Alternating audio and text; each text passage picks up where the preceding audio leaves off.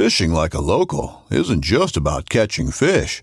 It's about connecting with the environment and the people who call it home. It's about hearing the stories and traditions that have been passed down for generations and sharing unforgettable moments with the people you meet along the way. Fishing like a local is having an experience that stays with you forever. And with Fishing Booker, you can experience it too, no matter where you are. Discover your next adventure on Fishing Booker. Midway USA brand product designers have one straightforward goal: develop high-quality, technically sound products and deliver them to customers at reasonable prices. If you are immersed in the shooting sports industry and pay close attention to every single detail, you know our products are built right and stand up to everyday use. Who has shooting mats and range bag systems to hunting clothing and just about everything for the outdoors? Log on and shop 24/7 with super fast shipping. MidwayUSA.com.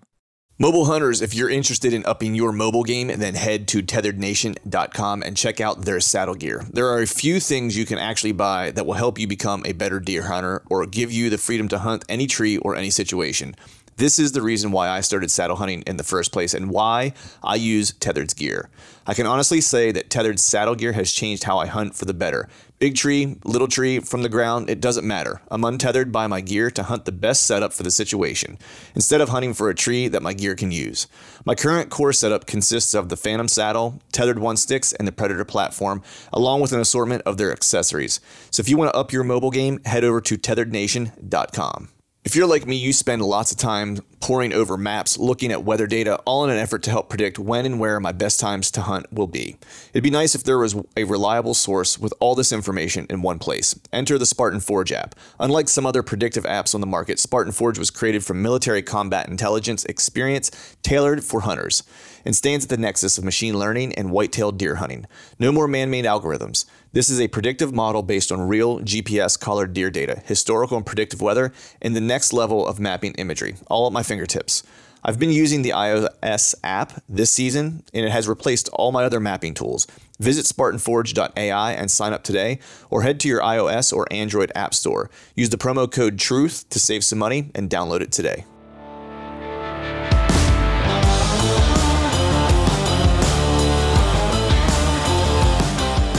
Welcome to the Truth in the Stand Deer Hunting Podcast, brought to you by Skull Brew Coffee Company. I'm your host, Clint Campbell, and you're listening to episode number 293. Today, we are talking buck bedding trends with Dr. Bronson Strickland of Mississippi State University. So stay tuned.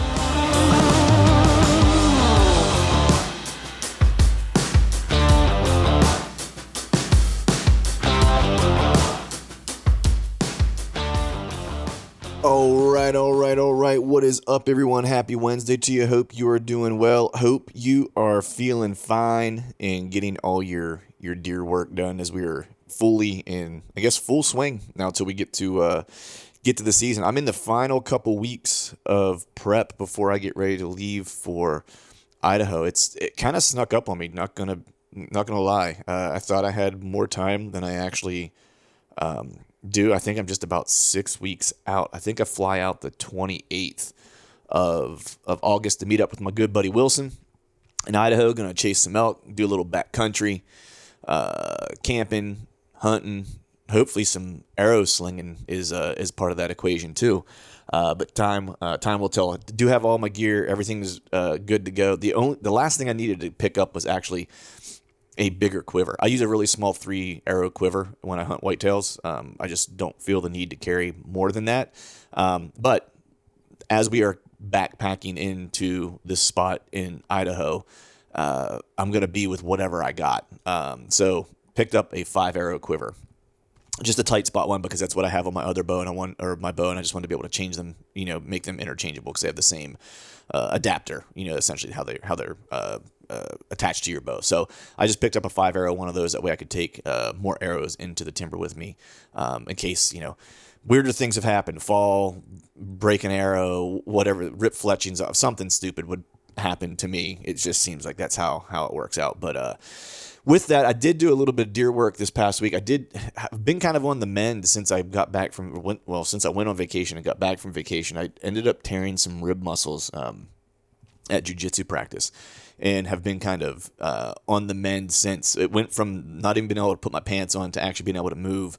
And so this past weekend, or I guess, starting on Friday, I started feeling a little bit better to where I actually went out to my buddy AJ's shop, Bob and AJ's archery shop, to pick up my new bow, because it was still just sitting out there since I left for vacation, and he had it all set up and ready for me. I just needed to get out there and set up my sight tapes, and it was really the first time I got to put a bunch of arrows through it. I'll say a bunch of arrows in quotations because I was still kind of on the mend, so it wasn't like I was able to fire off a ton of arrows, but I was able to shoot it like prior to him setting it up, and kind of test it and stuff like that, as I was kind of looking at some different bows. And the Hoyt RX7, the carbon Hoyt RX7 is what I ended up getting. And he had it all set up for me, so I went out there and put some arrows through it, and it shoots like a dream. It's an awesome shooting bow. It tuned up really quickly for him, which was killer. The reason I kind of went out is because he was kind of dialing in my previous bow with my MMT arrows from Exodus, so that's kind of what kind of set things in motion. I wasn't looking for a new bow per se, but once I shot that one, I was kind of like, maybe I would like to have a new bow. So went out there and did that. Got all dialed in, shot from 20 out to 60. Got my sight tape set, so felt good about that. Need to do some more shooting with that to make sure I'm just kind of familiar with it and feel super comfortable with it. But at this point, I was lacing some dimes out to 60 yards with that piece as I was getting the sight tape set up. So feel pretty good with that already. And to be honest, I don't think anywhere that Wilson and I are going to be in the section of Idaho we'll be in, I'm going to have any shots that are going to require me to shoot probably beyond 30 yards would be my guess. So that was the one kind of hunting related thing I was able to do, which was nice to be able to fling a few arrows. And then yesterday, or when I say yesterday, Saturday, I got up the ribs were feeling well enough to where I felt like I could go out and make a venture out. There was a handful of cameras I needed to get out into the timber. And there was one that I wanted to check. And truth be told, the cam check that I did was underwhelming, which isn't surprising. A lot of times I don't start getting my good inventory until later in the summer. August timeframe seems to be the timeframe where I start to get the best inventory of what bucks are kind of around the area. Reason being is I don't really have food sources or anything that I'm playing the inventory game with. It's a lot of setting stuff up in the timber, using community scrapes and things of that nature. So sometimes they're hit and miss, but to be honest, to be fair, I guess I only checked one camera and I ended up hanging 3 additional cameras.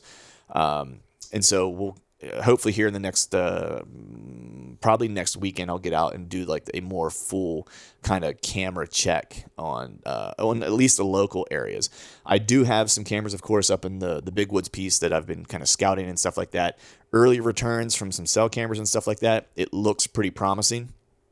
At least, there's one really, really good deer that we have on camera that we got. I think it was right at the beginning of July, and he's a tank. So that at least, and there's 2 other cameras that I know of that really kind of produce really good inventory. So I'm kind of banking on those being good as well. But as far as locally goes, not a whole lot to chase at the moment, or not a whole lot to get me excited necessarily. But with that, we're going to go ahead and do some quick housekeeping for you guys before we jump into today's episode. So as you guys know, our buddies over at Exodus kick off the Velvet campaign around this time every year, and it is the official start to deer season, and they like to help get the ball rolling with everyone's summer scouting. I know when Velvet Fest hits for me, it means it's time to get the cameras ready, as I just did this past weekend, but got the last couple out, get them deployed and ready for the season. So from July 15th through August 19th, they'll have some awesome prizes for people who use the hashtag VelvetFest on social media showing their whitetail adventures.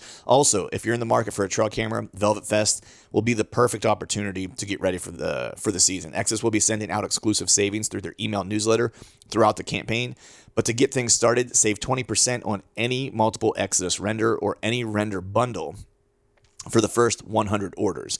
Use the code VELVETFEST, all one word, VELVETFEST, to lock in these awesome summer savings. Every single camera order comes with a random prize card also. I've been told through a little, through the grapevine, that these include some huge deals, even including the all-new Exodus MMT tailored arrow.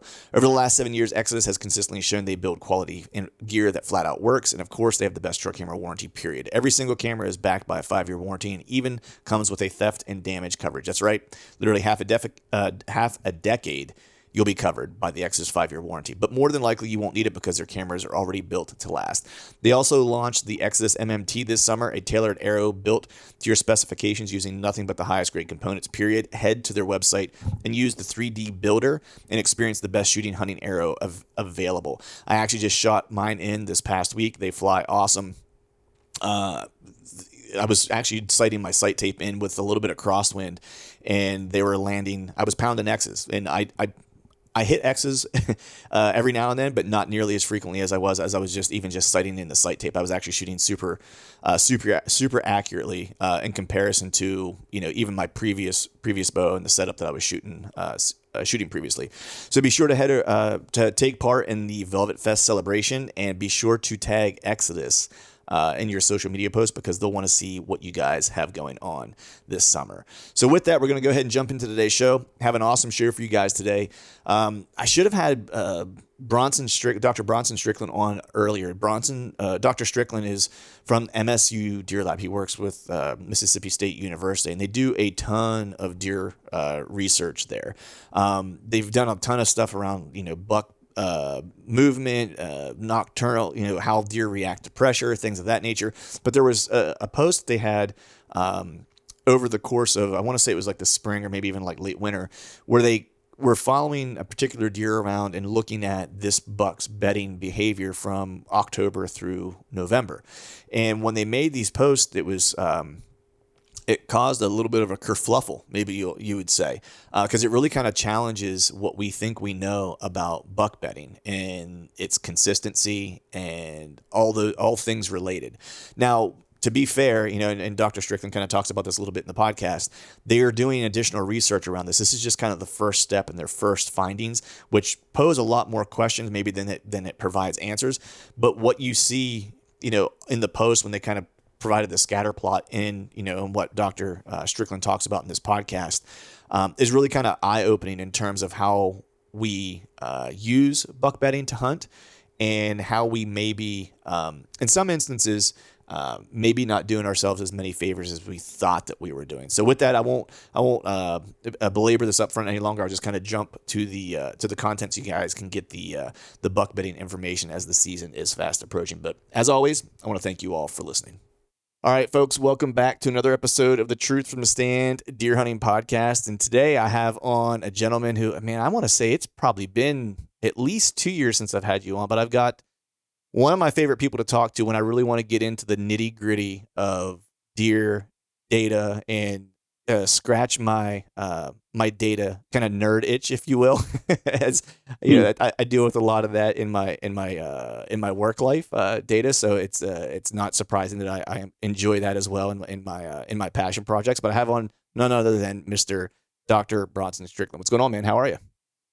Hey, I'm doing very well, Clint. And as we age, I think we forget how long it's been. I want to venture it's been like 3 or maybe 4 years ago. It's been a while. I think it was pre-COVID. Wow. When we had our last conversation. It was definitely pre-COVID. But man, yeah, time flies, I guess, when you're having fun. Because I know we did I want to say it was like a mini series section together where we did, I want to say 3 or 4 podcasts together, which were awesome and people absolutely loved. So it's shame on me for not kind of getting back in touch with you sooner and having you back on. We'll just try not to make it so long the next time. How's that? Yeah, that's just fine. Good to talk to you as always. Absolutely. So how have you been, man? How was you always like to start off with just kind of how your hunting season has been, at least last year, or maybe even with our precursor to this, maybe the past 3 years. How have things been? Oh, it's been good within the context of the time that I have. And that's one thing I'm really looking forward to retirement, or some semblance of retirement in the future, is that I don't really get the opportunity to do the thing that would really be the most fun to me and what I was able to used to do when I was younger. And that is, chasing a particular buck. Mhm. And, I just really, mine is, every week or every other week, you have a day, afternoon or morning, and you just get out there. And I don't really have a way to put all that together strategically Mhm. to really go after a deer. So in that context, it hadn't been good at all. But in terms of the other side of it is we eat a lot of venison. Yes. And last year and years before, I've been very, very fortunate to harvest numerous does. And this past year for sausage, it was nice. Even though I despise them being on the landscape, I was able to harvest 3 wild pigs, Oh, nice. and so that added to the sausage collection we Yes. were able to make. So took advantage of a bad thing in that regard. So Nice. all in all, very good. I cannot complain. Nice. When how soon is your retirement date coming up in the near future? No, No. no time soon. I owe off to work I go. It's still quite a ways away. Yeah. That's right. That's right. What so it chasing a particular buck is one of those things where um every year I tell myself I'm not going to. And then every year I end up finding one, or maybe he resurfaces from last year, or the prior year that I have some, intel on him about that maybe gives me a little bit more of an opportunity, I guess is one way to say it. But I try to go into every season and try to hunt for opportunity, really, right? And so I'm just always curious, people who really, and I end up usually defaulting back to the opportunity kind of approach, because I'll spend maybe part of October kind of trying to get a beat on a particular deer. And it's happened last year. I played cat and mouse with one particular deer for a couple weeks, and it was, I'd miss him by like, 2 hours one place or something like that, where he passed through right before I got there in the tree that morning, or maybe, right after I left the tree after dark, or whatever the case was. I think the closest I missed him by at one point was like a half hour. He came by a half hour after dark at this location where I was that evening. And so then I usually revert back to kind of just chasing for opportunity, like a good buck, and I'll have kind of a few that I've kind of marked as like those who I'm willing to go after, or willing to put an arrow through. I'm always curious with guys who that really, really enjoy hunting that singular deer. Like, what is it for you about hunting that singular buck that really is the thing that does it for you? I guess, in my opinion, it would be like putting a puzzle together. Mm. It's just kind of figuring out the patterns of deer or a particular buck, and just being strategic about where you go. And it's anytime, and because I prefer to bow hunt. I end up rifle hunting a lot to make sure I get enough venison for the freezer. But it's just really gratifying to hang a stand and be that close to a buck or to deer activity. So I can't speak for all these other people that have a buck on their list and pursue them, but to me that would be the feeling of fulfillment and patterning and being successful at that would be the positive feedback for me. Right. No, I get it. That's kind of always my, I think is always the rationale that I have for why, I love the strategy part of it. That's why I like bow hunting. I like to get close, especially if you can beat them at their own game. It's, to your point, it's that much more, more gratifying. And I have to imagine, as much as you get the opportunity to, observe deer or observe deer data, it's probably even that much of a stronger pull toward focusing on any particular buck, because you have a certain level of knowledge that maybe the average person doesn't have. Like a lot of, and we'll get into this a little bit with around some betting stuff, around what is kind of hunter knowledge or colloquial hunter knowledge versus what you've actually observed and what data has shown and proved out, right? So it probably kind of entices you to say, like, let me see if, from a hunter perspective, academically, I know this. Can I get this to play out from a hunting scenario? Yeah, that always comes into play, and I like to hunt. Here's a great example. Here's a real good example of what I know or what the data tell me. Hmm. And then my behavior as a hunter is having more or less confidence about when I hunt based on weather, Hmm. for example. A lot of that, if I'm honest with myself, a lot of that is about comfort being outside. It's either too hot or it's raining or overwhelmingly, and there have been a few studies here and there, but overwhelmingly deer and bucks are going to move every single day. But I just don't think we allocate an equal amount of effort, every single day to hunt them. So that's certainly something that comes into play. And one of the others would be, and most recently with like putting GPS collars on bucks, it's just really difficult to pattern them spatially. Like temporally, you can still pattern them on kind of when they're going to move, but they move around a lot more on the landscape, at least in the southeast or at least in Mississippi, than we give them credit for. Hmm. So they're not just always holed up in a particular spot. They move around a good bit. Right. And the answer to that is you just have to hunt a lot. Right. If you just can't go on that one particular time, and you're probably not going to be successful. You're going to have to that particular point relative to cover and in between food and all that. You're probably going to need to hunt that, I don't know, 5 or 10 times before you might have an opportunity. Because he may not be in the neighborhood this week, and he might be in the neighborhood next week. Right, and that kind of goes back to the idea of what you were mentioning earlier about retirement. Right. It's not a surprise. There's a few guys that I know, that manage to kill a target buck pretty much every year, with very limited time off, and they're the rare occasions. You know what I mean? Where it's like there's one guy in particular that I know that, like, if he knows that there's a deer alive and he has 3 days, he'll kill that deer in 3 days. It's just almost like Wow. like clockwork. Like he's that, but he's honed that skill over time, and usually he has probably a couple years maybe of intel on that particular deer. So he's not starting. It's not like he just saw the buck and is like, okay, now I'm going to figure out how to kill it. Sometimes that is the case, but a lot of times, it's him kind of knowing a buck and going, all right, this year that's the guy, and I've got 3 good weather days to do it, and I'm gonna make it happen.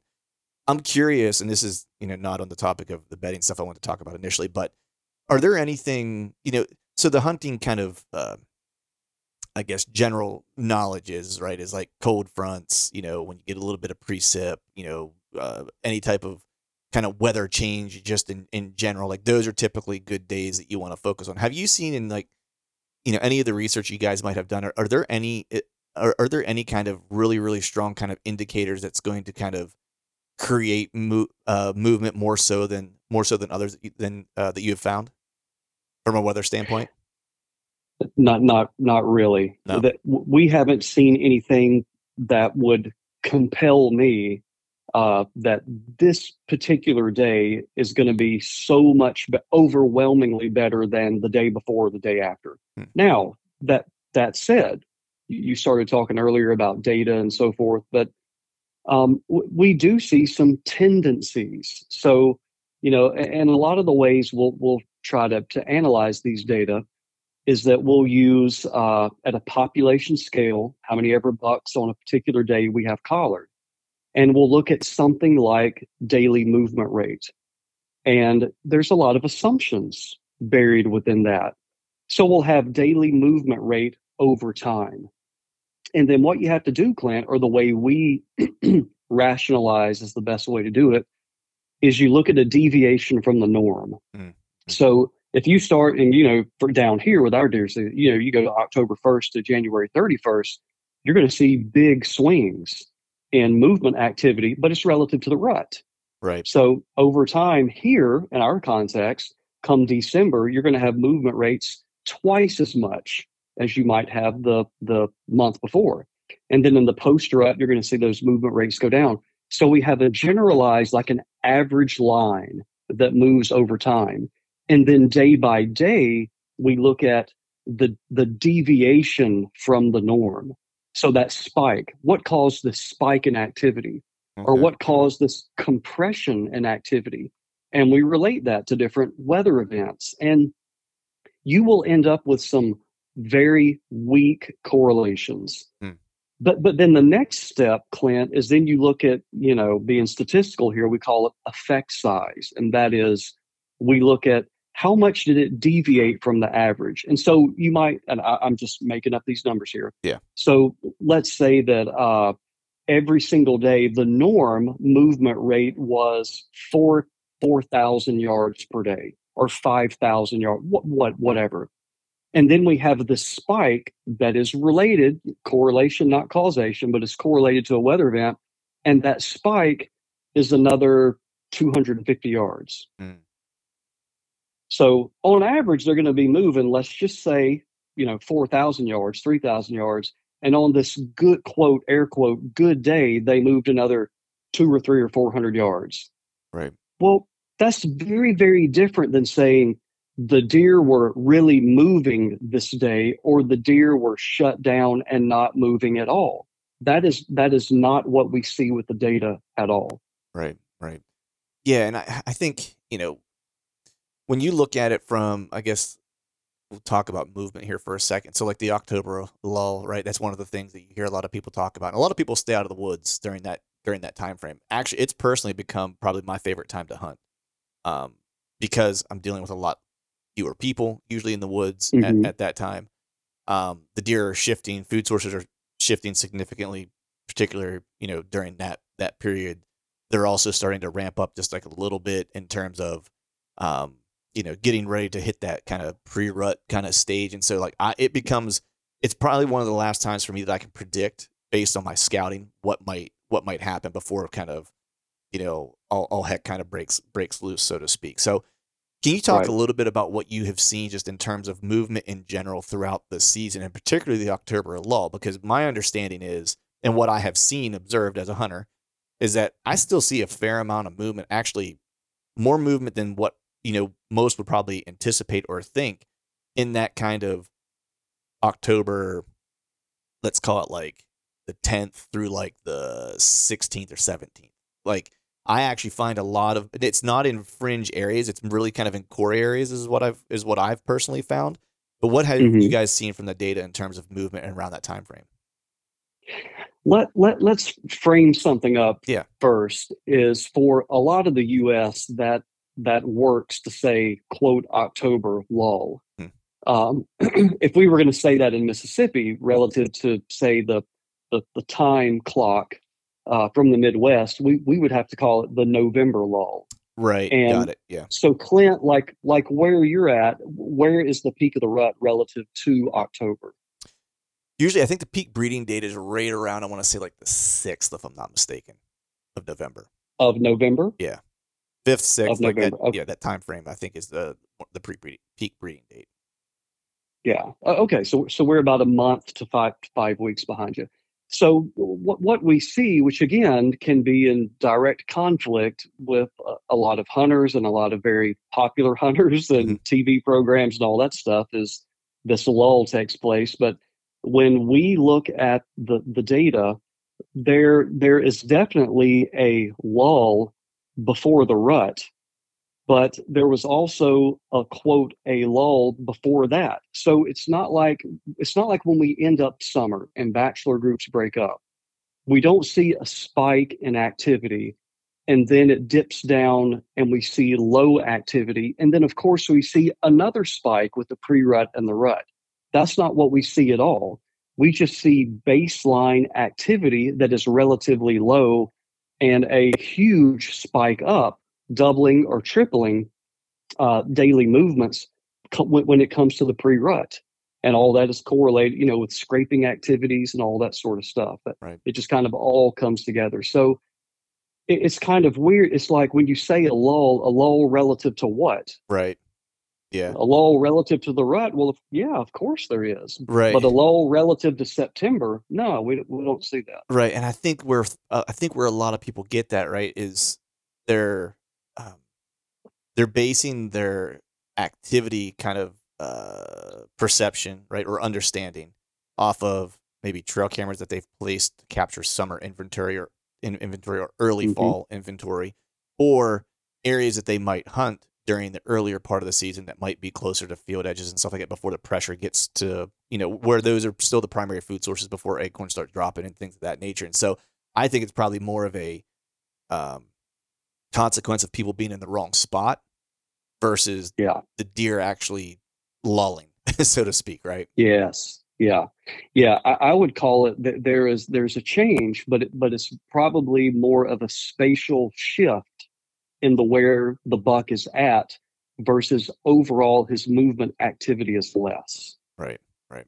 I think that corresponds very well with what you've observed, and food is changing at that point too. So when we do see these shifts, they are typically happening before the rut and after the rut, and not during the rut. Right. It's kind of like once they decide this is where I'm going to be for 2 to 3 weeks during the rut, that's typically where they stay. Right. And if they're going to, get up and move a couple miles away, that usually happens pre or post rut. That's we'll have to keep that in mind as we get into some of the bedding stuff, because I thought some of the stuff you guys kind of dug up was really interesting. But I have another personal question about your kind of liking to kind of target a particular deer. So if you're going to target a particular deer, are you going to focus in on bedding areas? Are you going to focus in on potentially known travel corridors? Are you going to focus in on areas that might be, primary or kind of like scrape hubs or something like that? What would be the thing if you're going to kind of target a particular deer? Like, where's the place you feel most confident that you have the best opportunity for the right type of encounter? Hunting boots are a critical component of any successful hunt. Whether walking a short distance to your blind or trudging miles through rugged terrain, your feet are carrying the load. Without the right boots, you could give up early and lose out on that trophy just over the ridge. At Midway USA, we make selecting boots for your next hunt easier. With just a few clicks of a mouse, you can decide on what's important, like waterproofing, insulation, size, width, and savings. For just about everything for shooting, hunting, and the outdoors, check out MidwayUSA.com. Man, Clint, that's really difficult. Even personally, because I'm not that successful at it. But again, I just use what the data tell us and so forth. There's a real context here relative to the availability of bedding cover and how much cover you have on your property and adjacent properties. So let me give you a very simplified example. Is if there is only one part of the property you hunt that is offering cover, that is very advantageous to you as a hunter, because you know where the starting point is going to be.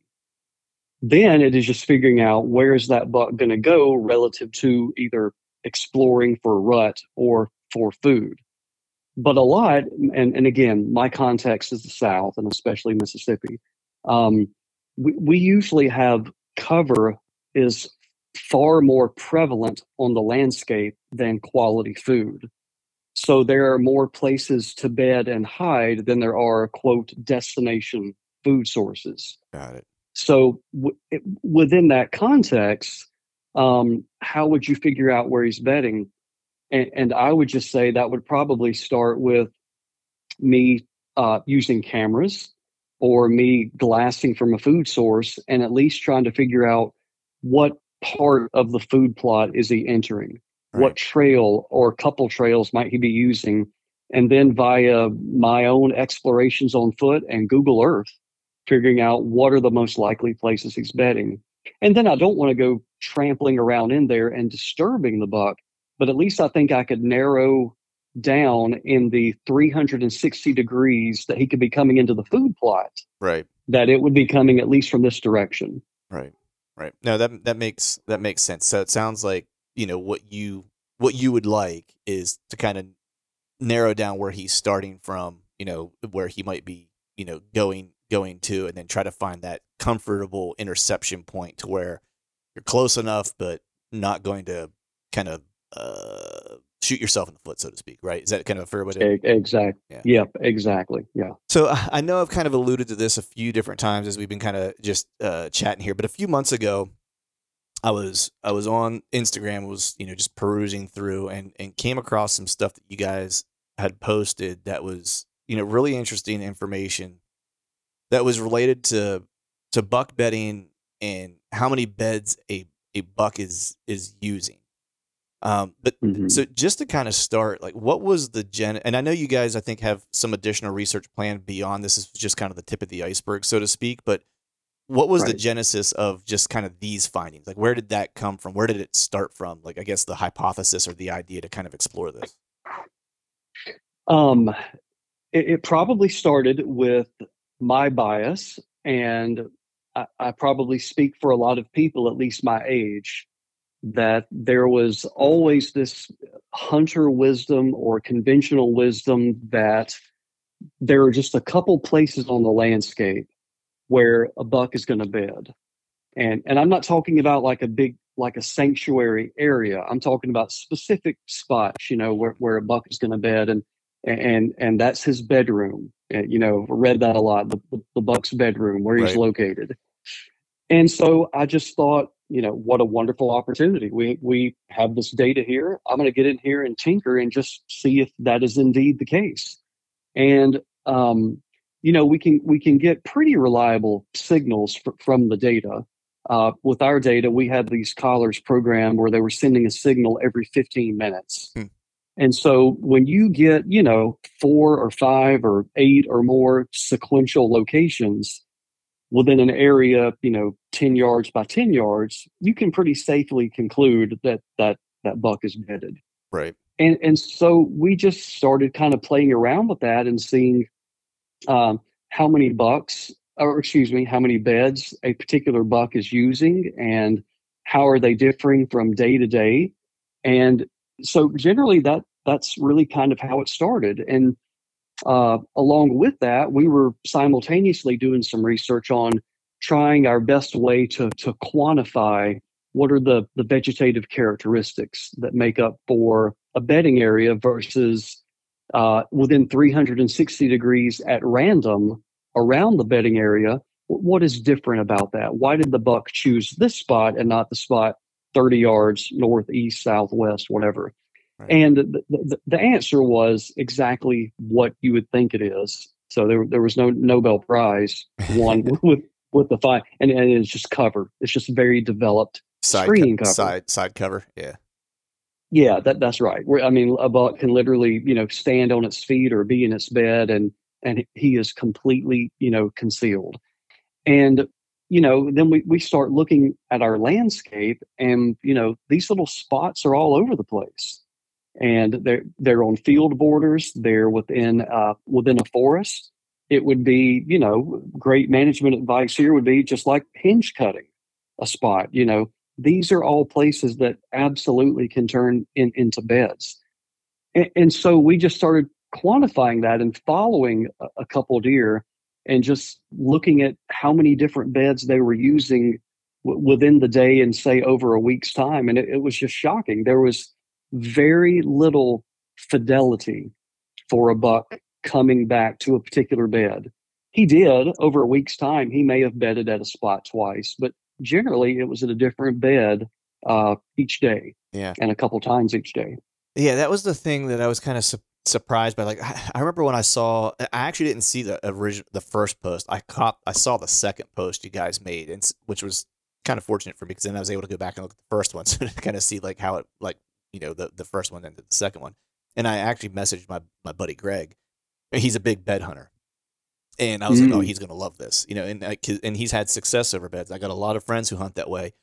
I find beds, but I don't find enough of them necessarily. Like, I can find an area where I feel like, okay, this is an area a buck likes to spend I don't want to say substantial amount of time, but more time than he would like to spend in any other place within 300 yards. Let's just say as an example, right? Like, this is the spot where there's a bed, there's some concentrated sign. So he clearly likes this over the area that's 300 yards in circumference around this, just as an example, right? Mm-hmm. That's kind of how I approach it because I am not a good quote unquote bed hunter. I have friends who will literally set up on a bed and shoot a deer in a bed, right? And what I thought was really interesting about, what you showed was that there is certainly skill to that, no, not denying it.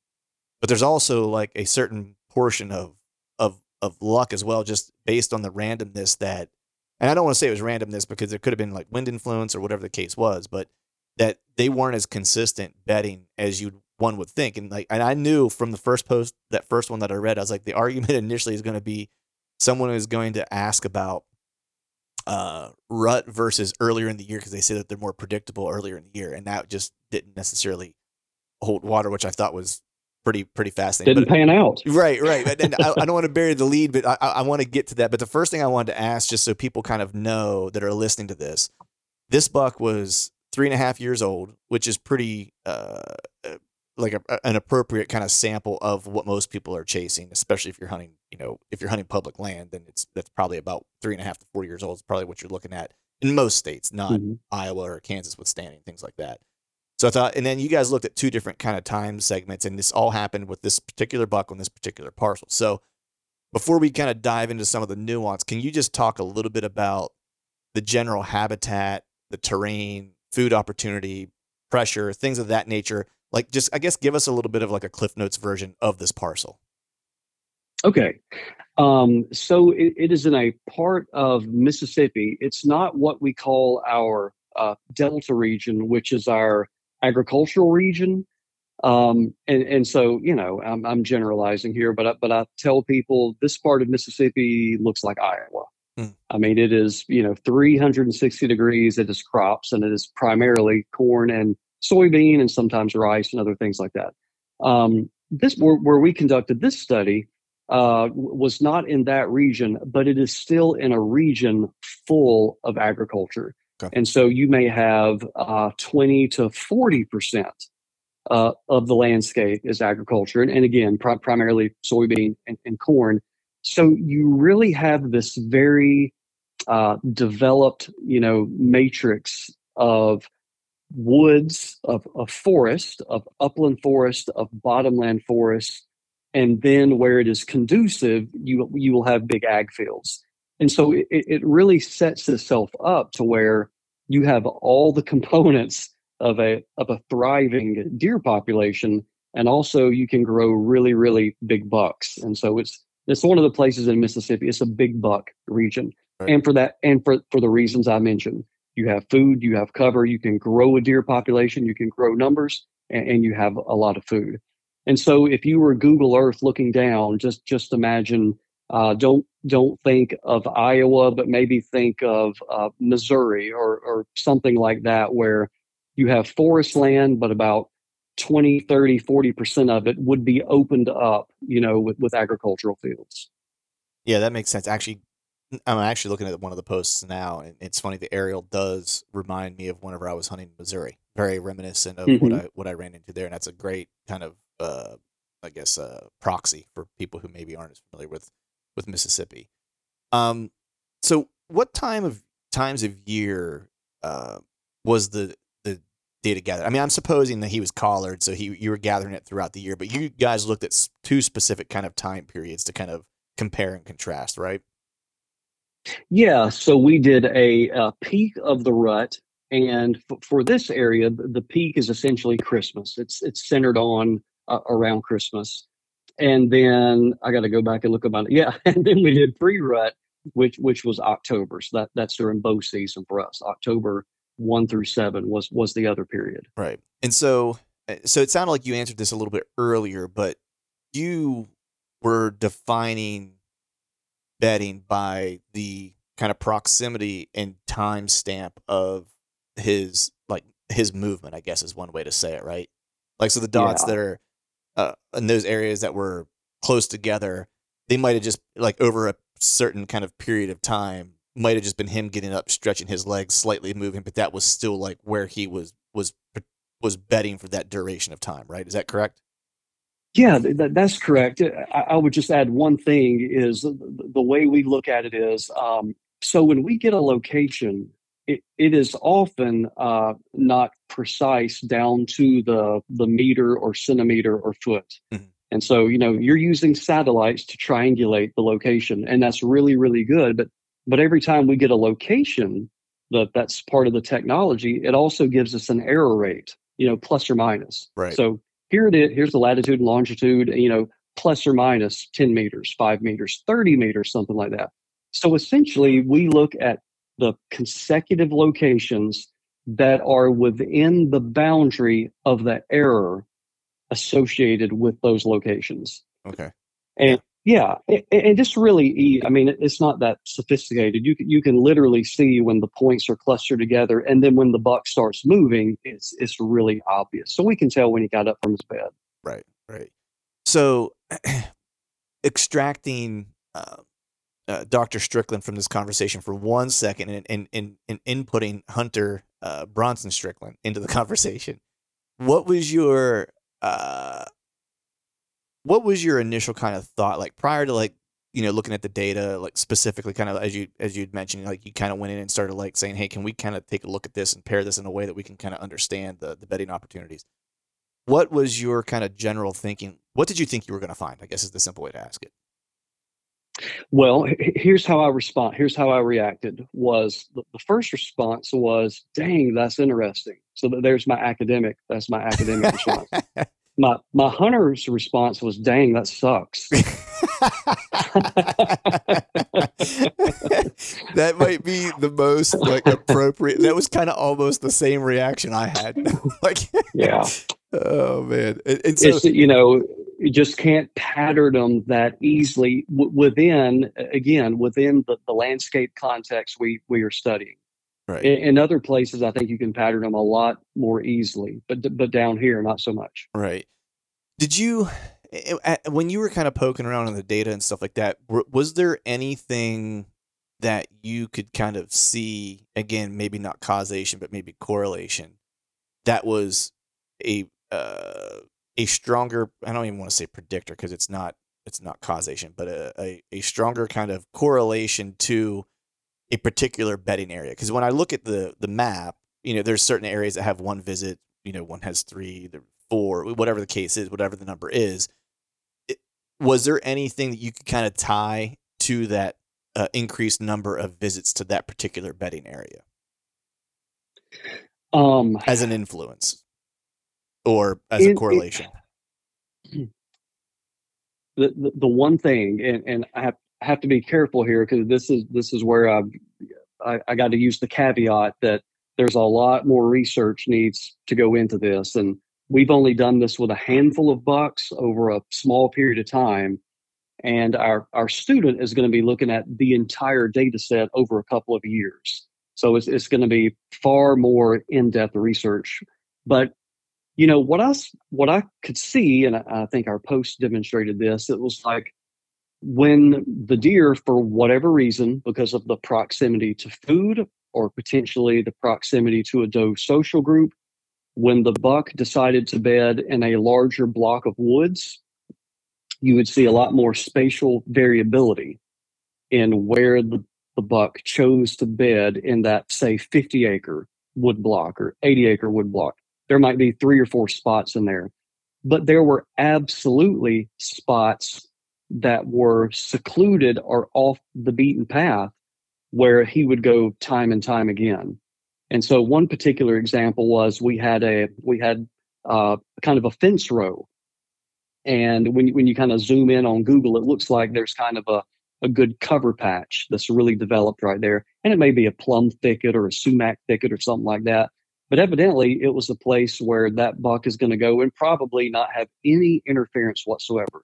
There was also a place to the south of that post that in that field, there was a low spot, likely holding some water. And that's the very reason it was not cultivated for agriculture. And so that there were trees, brush, cover, etc. And he would visit that place quite often. And when you look at those places, it's like, man, it would be very difficult to approach those places without the buck knowing you were coming. Yeah, because I'm looking at that I'm spot not going to say impossible, but really difficult. Yeah, because I'm looking at that spot now, and it's so open around it that you would have a really hard time approaching him to where he wouldn't be able to see you or smell you. You know, at that point, because if he can't smell you, he's going to be looking if he's not smelling you from that direction, he'd be looking in that direction most likely. Yeah, to cover his surroundings. Yeah, I mean, it was to your point as a hunter. It's like, man, that sucks because they're not really as predictable as we want to think that they are, and it kind of flies in the face, not just the predictability of their bedding, because I think the deer hunter wisdom is that, yeah, they have predictable bedding. And then if you told someone that like, yeah, but they're not as predictable as you think. It's like, I think the first response would be like, well, yeah, sure. As you hit like pre-rut and rut, like they become unpredictable because they're moving a lot, and that would be, I think, the conventional kind of thinking. I mean, that's what we've all been kind of led to believe and taught and have all consumed and kind of lived and died by and have probably hunted that way. And it was interesting when I saw this post, because I was surprised to see that the early October data points were way less consistent than the rut data points. And you could have told me, I would have believed you and not even batted an eyelash if you would have said, Clint, they don't bed nearly as consistent as you think that they do. I'd be like, seems reasonable. It's a wild animal, a lot of variables. They probably, do a lot of different things that we don't understand for a lot of survival reasons that we maybe aren't, that we don't fully grasp. But I would have had a harder time believing somebody if they said, yeah, they bed way more consistent during pre-rut, the peak of the rut, than they do earlier in the year. And my conventional thinking would have been, well, October, like they're really still just on that, where's the food source? And I would assume they would bed nearby wherever their food source is. And so even if it is maybe not 100% predictable within, like, they're going to be in this bed all the time, I would assume it would be in a bed that would be not too far away in the general area.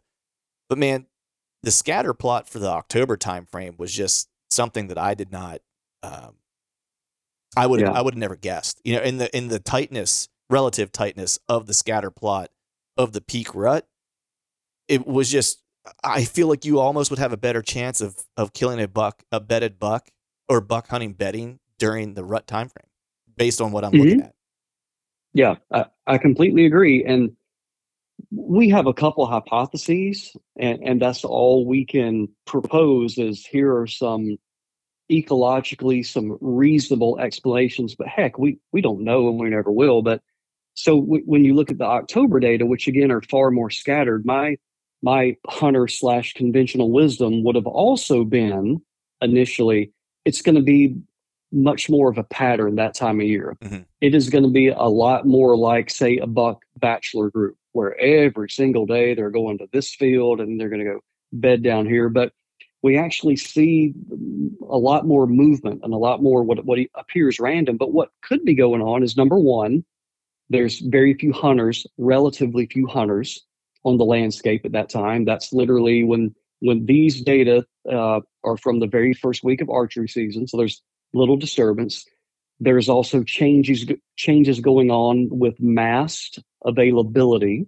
So you may have some hard mass, maybe just starting to drop, and a buck is working through there trying to figure out where those places are at.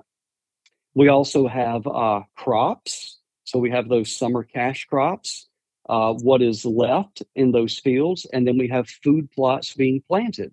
So we also have a lot of variability potentially in food on the landscape with little human pressure. Right. If we fast forward that 2 months, everything's changed. What grain or whatever was left in the ag fields, that's probably been exhausted. The agronomic foods are going to be food plots. The mass at this point may or may not have been completely exhausted by now. And the deer know that hunters are out there. The pressure is on. So he just may be in fewer places right now because he knows he's being hunted. Yeah. Yeah. And it's the other thing that I found interesting too is that scatter plot got tighter, but a lot of the other thing that flew in the face to me a little bit of conventional wisdom was that it's almost as though his core area got smaller. And you always hear, a buck, they start to range out during, that time of year. It would have made more sense to me if we were looking at a buck that was, say, 5.5, 6 years old or 7 years old. You know what I mean? Like a deer that maybe is like, I've heard, I don't have any proof, of course, right? But another piece of conventional wisdom is that as a buck gets older, in a lot of instances, potentially, right? Again, this is all hunter wisdom, that they start to shrink their core area. They know where they're safe. They know where danger is. They have an area that they feel really safe in, and they kind of know where their doe family groups are at, and they're going to kind of work those doe family groups, and they're just not going to expose themselves, and which can make it harder to kill them. It can also make it potentially easier to kill them. And so this would have looked like, to me, I would have been like, yeah, this makes sense if this is like a 6-year-old buck. But like when I'm looking at a 3.5-year-old, I'm going, man, that's like a teenager or like a 21-year-old. Like he should be out partying. You know what I mean? Like, right. Throw caution to the wind. Right, exactly. And so that's the other part that really kind of, I guess, surprised me was like how tight his core area was. Were any of these areas, I guess let me ask this question first. So you have bucks that are collared. I'm assuming you have a bunch of does that are collared in this same area too, right? Unfortunately, we do not. Oh, okay. I wish we did. These are bucks only. Okay, because you can probably figure out where my next question was going. My next question is like, this pre-rut or this peak rut kind of area. I'd be curious to know if any of these bedding areas are adjacent, downwind, or how close they may or may not be to where we might have doe family groups that are bedding, especially close to these food sources potentially. Buddy, you and me both. I want to know that as well. Oh man, yeah, that's awesome. Because that was my first my first thought was that, and I don't think it describes or would answer all like the tightening of the core area questions and things of that nature. Mm-hmm. It would just be a piece of the puzzle, but it would be interesting to kind of consider. But I mean, based on what you know about deer biology and behavior and things of that, I mean, what would be your gut feeling around like, looking at the landscape there, would you feel like some of these areas are kind of prime locations for, him bedding downwind or close to a doe bedding area? Oh, absolutely. I have no doubt that's what's going on. I just wish we could quantify it and improve it. Yeah. So, I mean, like if you're looking at that figure, if he's down in that the little cover spot south of the larger, I'd bet $1,000 there's a doe social group located in that wood block, right, to the north. Yeah. He's going to be in proximity of that. Right. Yeah. And here's another way to think about this, Clint. You touched on some things that are really interesting, and we actually we're hoping to get it launched right before deer season. But we have put all of this together, all of these analyses together in a document, and it's going to be free of charge, free to download, print yourself, the whole deal. But we're looking at a lot of this stuff, like and here's one I think you might think is interesting, is that it's the way we talk about the buck's home range, and there's so many assumptions and the way you kind of think of that. And so what happens is we think that the buck's home range is getting bigger during the rut, for example. But it's all based on scale. And here's what I mean. When you look at then the daily footprint or weekly footprint of most of these bucks, it's about the same. But what happens during the rut is that there is a shift. And so instead of using 50 acres in one day, and then the very next day using the same 50 acres, is that it may move over. It may overlap a little bit with the original 50 acres, but there's only a little bit of overlap. And so he's using a new 50 acres adjacent to it. And then a week later, so it's like, are we talking about a daily scale of where the buck is at, a weekly scale, or a seasonal scale? So when this seasonal home range gets bigger, it's just because collectively, all of those weekly home ranges are not on top of each other, they're adjacent to each other. Wow. That's an amazing way to look at it and think about it. And I think that as hunters, we probably think about it almost more seasonally, right? And I think, and if I were to venture a guess, I don't think anyone would kind of frame it this way, just in a podcast conversation. But I would bet dollar to donuts the guys that are killing mature deer consistently may not think of it that way, but that's how they break down their hunts. Is that they think about the home range of the deer, and I think how we talk about it in kind of colloquial terms or in hunter terms is probably, especially when we talk about October, is chasing the food sources. Right, because you hear a lot of hunters. I mean, we talk a lot about making sure what is the dominant food source in your particular area for that 2-3 days you have to hunt during that week or whatever the case is, because chances are that's where the deer are going to be congregating, Yeah. and that's like the deer hunter way of saying it. But what they're really doing is chasing that deer's home range based on how he's shifting. Yeah. Yeah. Exactly. Well said. Well said. Exactly. Yeah, that's amazing. And another thing that's interesting about these shifts is they can be, the time can correspond very well from year to year. Now I'm not talking about just 50 acres one day and moving over 50 acres, but coming to a new area. So like one of these deals before the rut, and you have a shift where, again, look, you were looking at our stuff on Instagram, you saw some pretty fantastic examples we've posted where these, some of these bucks will go over 10 miles. Yeah. They'll spend a whole bunch of time during the summer in one spot, a whole bunch of time pre-rut, and then bam, they shift and move 10 miles away. What is really, to me, I think the most interesting part of that is the internal clock that they have. There's a lot of repeatability from year to year when they do this. And really, there's a lot of good hunters out there that over the years, from their trail camera inventory, remember and document that this camera in this woodlot or whatever, this trail, I started picking up this buck on this day or this week. And if you're letting those good antlered middle-aged bucks pass, like I hope we are, then that's something to keep in mind, that place where you had the sighting or that place where you got the photo of it, you need to think about literally being in that spot next year and hunting that for a couple days the next year, because the data are saying that's pretty reliable. Yeah, it's funny you mentioned that, because one of the things over the past probably, I run a fair amount of trail cameras, and one of the things after I kind of had enough data on a couple of the pieces that I hunt locally, to me, I primarily kind of focus on a lot of kind of community kind of scrape areas. Is a lot of what I kind of try to spend my time around, and what I've kind of found, especially around those areas, I actually hunt dates more than I hunt almost anything else.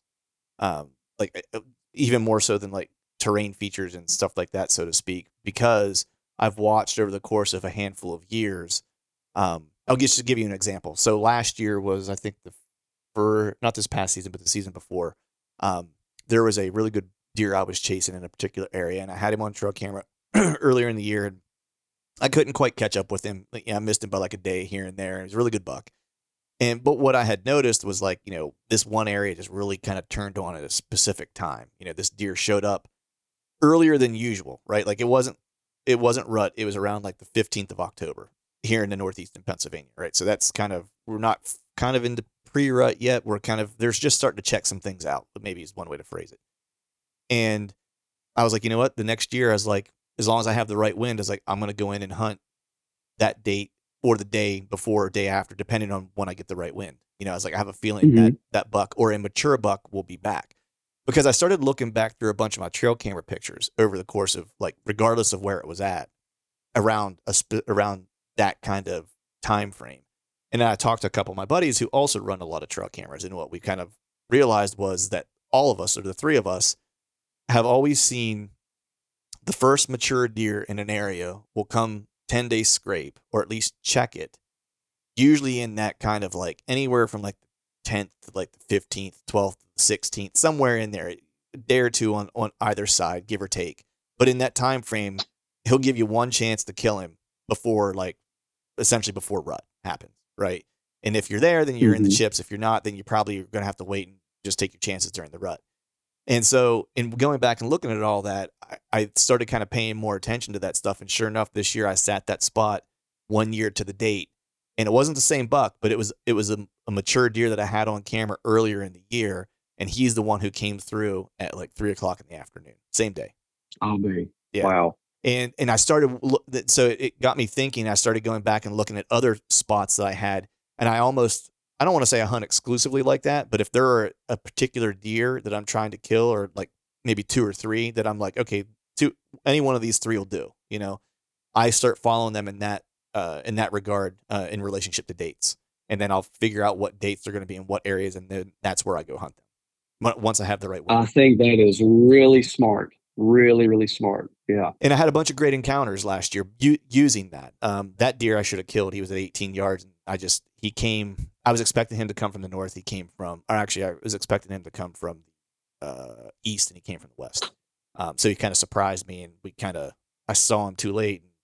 I didn't know which deer it was right away because his head was behind some brush. I couldn't tell which buck it was. One I wanted to shoot, one I was going to let go.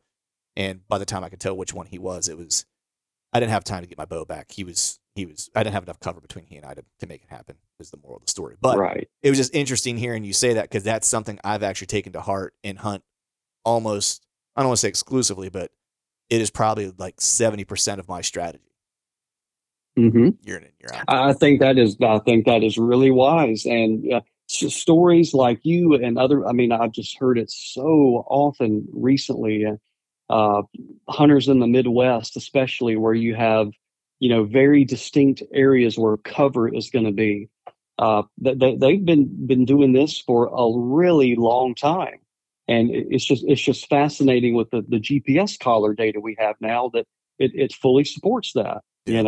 What hunters have been seeing, it can be fully explained with the data we're collecting. So yeah, really smart way to go about it. Yeah, I mean, the data will just tell you if you just pay attention to it, because that same spot, it's I had always hypothesized that there was always an early doe in that area, but could never prove it. But this year I got a fawn drop, and based on backdating the date of the fawn, that doe would have had to been bred somewhere between the 15th and the 19th of October, like around the 20th, like I guess would be like somewhere between like the 15th and the 20th that week. Oh, so for you, that's about 2 weeks ahead of peak. Yeah. And so it told me a lot, because I was like, all right, well, and then the other thing I do is like I kind of figure out like when does are going to come in, and doe family groups keep their doe estrus state that's passed on from the mom. So as long as the family group stays intact, like that area should turn on the same time year over year over year. And so I use that coupled with like my trail camera data, coupled with fawn drop dates and stuff like that, to kind of figure out when my prime times are, because I can probably get prime hunts 2 to 3 different times if I know all those things, as opposed to just relying on rut or peak or pre-rut or whatever the case is. I probably have a good date early. I probably have a good date in pre-rut, and I probably have a good date during rut. Clint, that is really strategic. I think that is a really smart strategy right there. So good advice. Yeah, I should have went to school for wildlife biology, man. I think I missed my calling. Well, you might have kept me from a job, so I'm glad you didn't. So, man, one last thing I want to transition to here, a couple points, is just, I know you guys have done a lot of observations related to pressure and decreased movement during, daylight hours and things of that nature. And I think, that's one of those things, I think, where hunter intuition is on the right side of the data, maybe is one way to say it, right? But I'm just curious, when you guys look at that, is there any type of break point of the amount of pressure, or the time, maybe the duration of pressure might be a better way to say it, that a buck will withstand before he begins really kind of reducing his daylight movement? Yeah, and we'll have this fully described with graphs and so forth in this document we put out this fall. But it was really hard to find those threshold, those breaking points you're talking about. And what we decided to do was we broke hunting pressure up into thirds. And what I mean by that is during the hunting season, there's always going to be some element of pressure. And I think a lot of people think that hunting pressure is only defined as an encounter with the deer, where the deer realizes a hunter is in a stand or cuts your trail, and the deer blows and runs off. But I think pressure is deer just realizing that over time, hunters are in the field. They are also hearing ATVs. They're hearing truck doors slam. Their human scent is wafting all around, And so what we did, the way we broke it up, was using the days where we know how many hunters were on the study area on a particular day. And we had it into the lower 33%, the middle 33%, and the upper 33%. And really it was that upper 33% is where we saw most of a behavioral change. The thing about it is that the behavioral change wasn't predictable in where the bucks are going to go. So let me lay out like we would hope we would have found. Let's come up with, say, 2 forest types. Again, this is just out of simplicity. Let's say that when there's no hunting pressure, deer or bucks are more often in the upland hardwoods where our acorn producing tree, and that's where the deer are at. And then hunters come in, bow hunters, et cetera. They figure out hunters are there. So they move to the bottomland hardwoods where it may not be as accessible, because of swampland and so forth. Right. But we didn't see that. What we found is that when hunting pressure got worse and worse, or when hunting pressure was at its extreme, is there was no pattern. There was no pattern whatsoever. So individual bucks were making individual decisions on where they spent time. And keep in mind, all we can do to classify what we would call a vegetation type is what the satellite and aerial photos give us. And so we typically break them down into, like I mentioned, it's a pine or conifer forest or evergreen forest or upland hardwoods or bottomland hardwoods or fallow field or herbaceous area, things like that. And when hunting pressure was, again, that top 33%, there was no discernible, definable pattern whatsoever. And kind of going back to something you alluded to earlier, what we think is that when the pressure is on, individually, these bucks are just figuring out where these safe spots are at and where they can hunker down. And it does not matter if the surrounding forest type or vegetation type is bottomland hardwood, if it's a fallow field, if it's an upland hardwood pine, it doesn't matter. There was no pattern. They just go to places where they know they're going to be safe. So as a whole, there's no what. So let me ask this: was there, when they found safety, and not as a group, but say, was there an individual buck or that you saw that once he found safety, that was a spot of consistency for him, but as a group, they were kind of there was not a pattern as a group, or did you see any patterns emerge on an individual basis? I can't answer that very well. That's going to be part of this next analysis. Got it. Okay. But if I were to, based on the previous analyses, I would say that it's going to be very individualistic.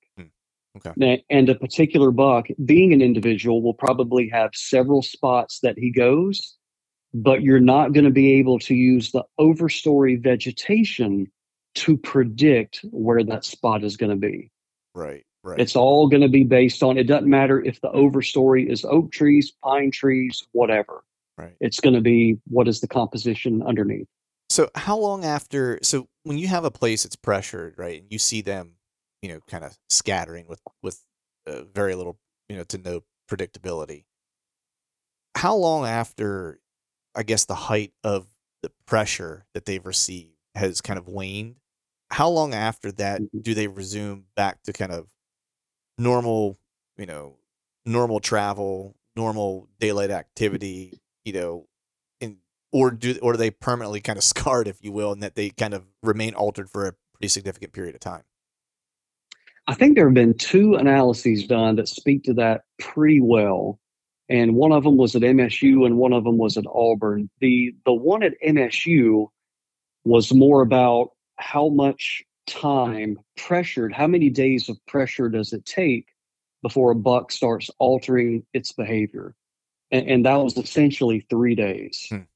After 3 or more days, the movement characteristics of the buck started changing. And so he may be still in a general area, Clint, but how he navigates the landscape is decidedly different than before that disturbance took place. Now, on the follow-up, Auburn, they did a wonderful study too. The way they looked at it was they kept track of where these GPS collared bucks were and places where hunters were. So they know the point in time a hunter was here at this stand and a hunter was there at that stand. And then they went and looked at 1 day after, 2 day after, 3 day after, et cetera, et cetera. And it took about 5 days before a buck was going to come into sightability. I think that's the right metric they use, but kind of sightability of that stand. So more or less, it was once the buck knew a hunter was there, it was close to a week before he was going to feel comfortable coming back into that general area again. Yeah. So the moral of the story there is don't be detected. Yeah. You know, pick your days, yeah. have an exit strategy, think about the wind. Yeah, exactly. Is there anything in all the buck movement kind of work that you've done that stands out to you? Is there anything that has surprised you? Like when you think back of all the work that you've done, like whether it's the bedding stuff or whether it's the, pressure, daylight movement kind of work, is there anything to you that really kind of stands out where you're like, man, that was pretty surprising, even like either as a hunter or even academically? I'm probably going to deflate the balloon here. The thing that I think I have enjoyed the most, and not because people want to argue about it or anything like that. It's again being a hunter and me having those preconceived from my experiences and talking to other hunters. Is just about general movements relative to certain conditions. And the one thing that's very obvious with the data, and it's very gratifying to me to hear other researchers in other states say very similar things. I was listening to Dwayne Diefenbach from Penn State, what was interviewed a couple weeks ago, and he was basically saying the same thing. There's just really not this predictable event other than the rut, that's really going to change their movement dynamics. But if you think about it like this, Clint, deer have to eat every day, plain and simple. They got to eat every day. Those movements generally are going to be based around sun up and sundown. Now, some days they might move a little earlier, some days they might move a little later, but they're centered on the sun coming up and the sun coming down. And let me ask you, Clint, does the moon being full or not, does it affect your appetite? It does not. It doesn't affect mine either. I get hungry every day. Yeah. And it doesn't matter if it's a full moon or a new moon or anything like that. Right. And that's just what we see. Now that is not to say that there aren't particular bucks. There's always going to be an individual buck that may follow a pattern. And hey, if you can pattern an individual buck, we look at everything collectively at a population scale and we talk about the averages. So, hunting wise, if you've got a system that works with you relative to weather, relative to the moon, I'm in no way at all discouraging that or saying it's not real and doesn't work. If it works, keep doing it. But the advice that we give is when you look at 50 or 60 bucks with collars on them and looking at their behavior over 2 to 3 years, these are just our findings. Deer move every single day. Yeah. It's funny that you went there because I was actually, as you were going, I was like, is he gonna hit the moon? Because that was gonna be my next question. I've watched it in the past. I hunted a season by it, just because I was curious, and I didn't see anything that would make me say that I'm only going to follow the moon and hunt. Put it that way. So I really don't follow it with any kind of with any vigor any longer. What I will pay attention to only, and this is just again another piece of hunting kind of, I guess anecdotal evidence or information, is just I do like to kind of hunt just I guess right after a full moon, just because there's more light in the sky, and so I feel like they will come back to bed just a little bit later. So if I want to hunt a morning, I can get an opportunity potentially. That might be the thing that delays them and keeps them out in a food source for 15 minutes longer than it typically would. That gives me that 15 minutes of shootable light that I might get. That's really the only thing that I pay attention to is things like that. But yeah, there's a lot of people that swear by it. There's a lot of people I know who kill deer by it. And I'm the same as you. I'm like, man, if it works for you and it's what it takes for you to be confident in the field, then confidence is a hell of a drug. That's right. The placebo effect can be really, really powerful. That's right. Yeah. Well, hey, I want to be sensitive to your time, buddy. I appreciate you coming on. I always enjoy talking to you. I can't wait for that, for those sheets to come out. I'm going to be in line to download those. But before I let you go, let people know where they can find out more about the things you guys are working on, the second part of this bedding study that you guys kind of have going on, and where they can find that sheet when those sheets are available this fall. Yeah, sure thing. So you can always keep in touch with us on social media, and that is Facebook as well as Instagram, Twitter, and we're really starting to develop our YouTube channel more, and so that is growing. We're really trying to add videos to that. The discussion that we do, we try to do one every 3 weeks to a month, and I wish we could do more. It's just time is limited, but we have a podcast called Deer University. And so when this publication on all of this deer movement data is ready to go online, we will make sure to post that everywhere on all the social media accounts, on our podcast, etc. We'll actually even have a download link. Will be on our website, which is msudeerlab.com. So you can go there and download it as well. But we will be sure to make sure everyone knows. We'll get it out there that it's available and available. Awesome. Well, hey, I appreciate you coming on. Good luck this fall, and hopefully you don't have to wait till retirement to get out a few more days. Thank you, Clint. Always appreciate the opportunity to talk to you, and thank you very much. Enjoyed it. All right, folks, that is a wrap for today's show. I'd like to thank all of you for listening. If you haven't yet, please head over to iTunes and leave us a 5-star rating, and be sure to subscribe to the podcast. And while you're at it, head over to YouTube and give us a sub there as well. I'd be super appreciative if you do those couple things for me. And before I shut this thing down, I need to give a big shout out to our partners who continue to help us make this podcast possible. Tethered, Spartan Forge, Exodus, and Skull Brew Coffee Company. And until next time, we'll see y'all.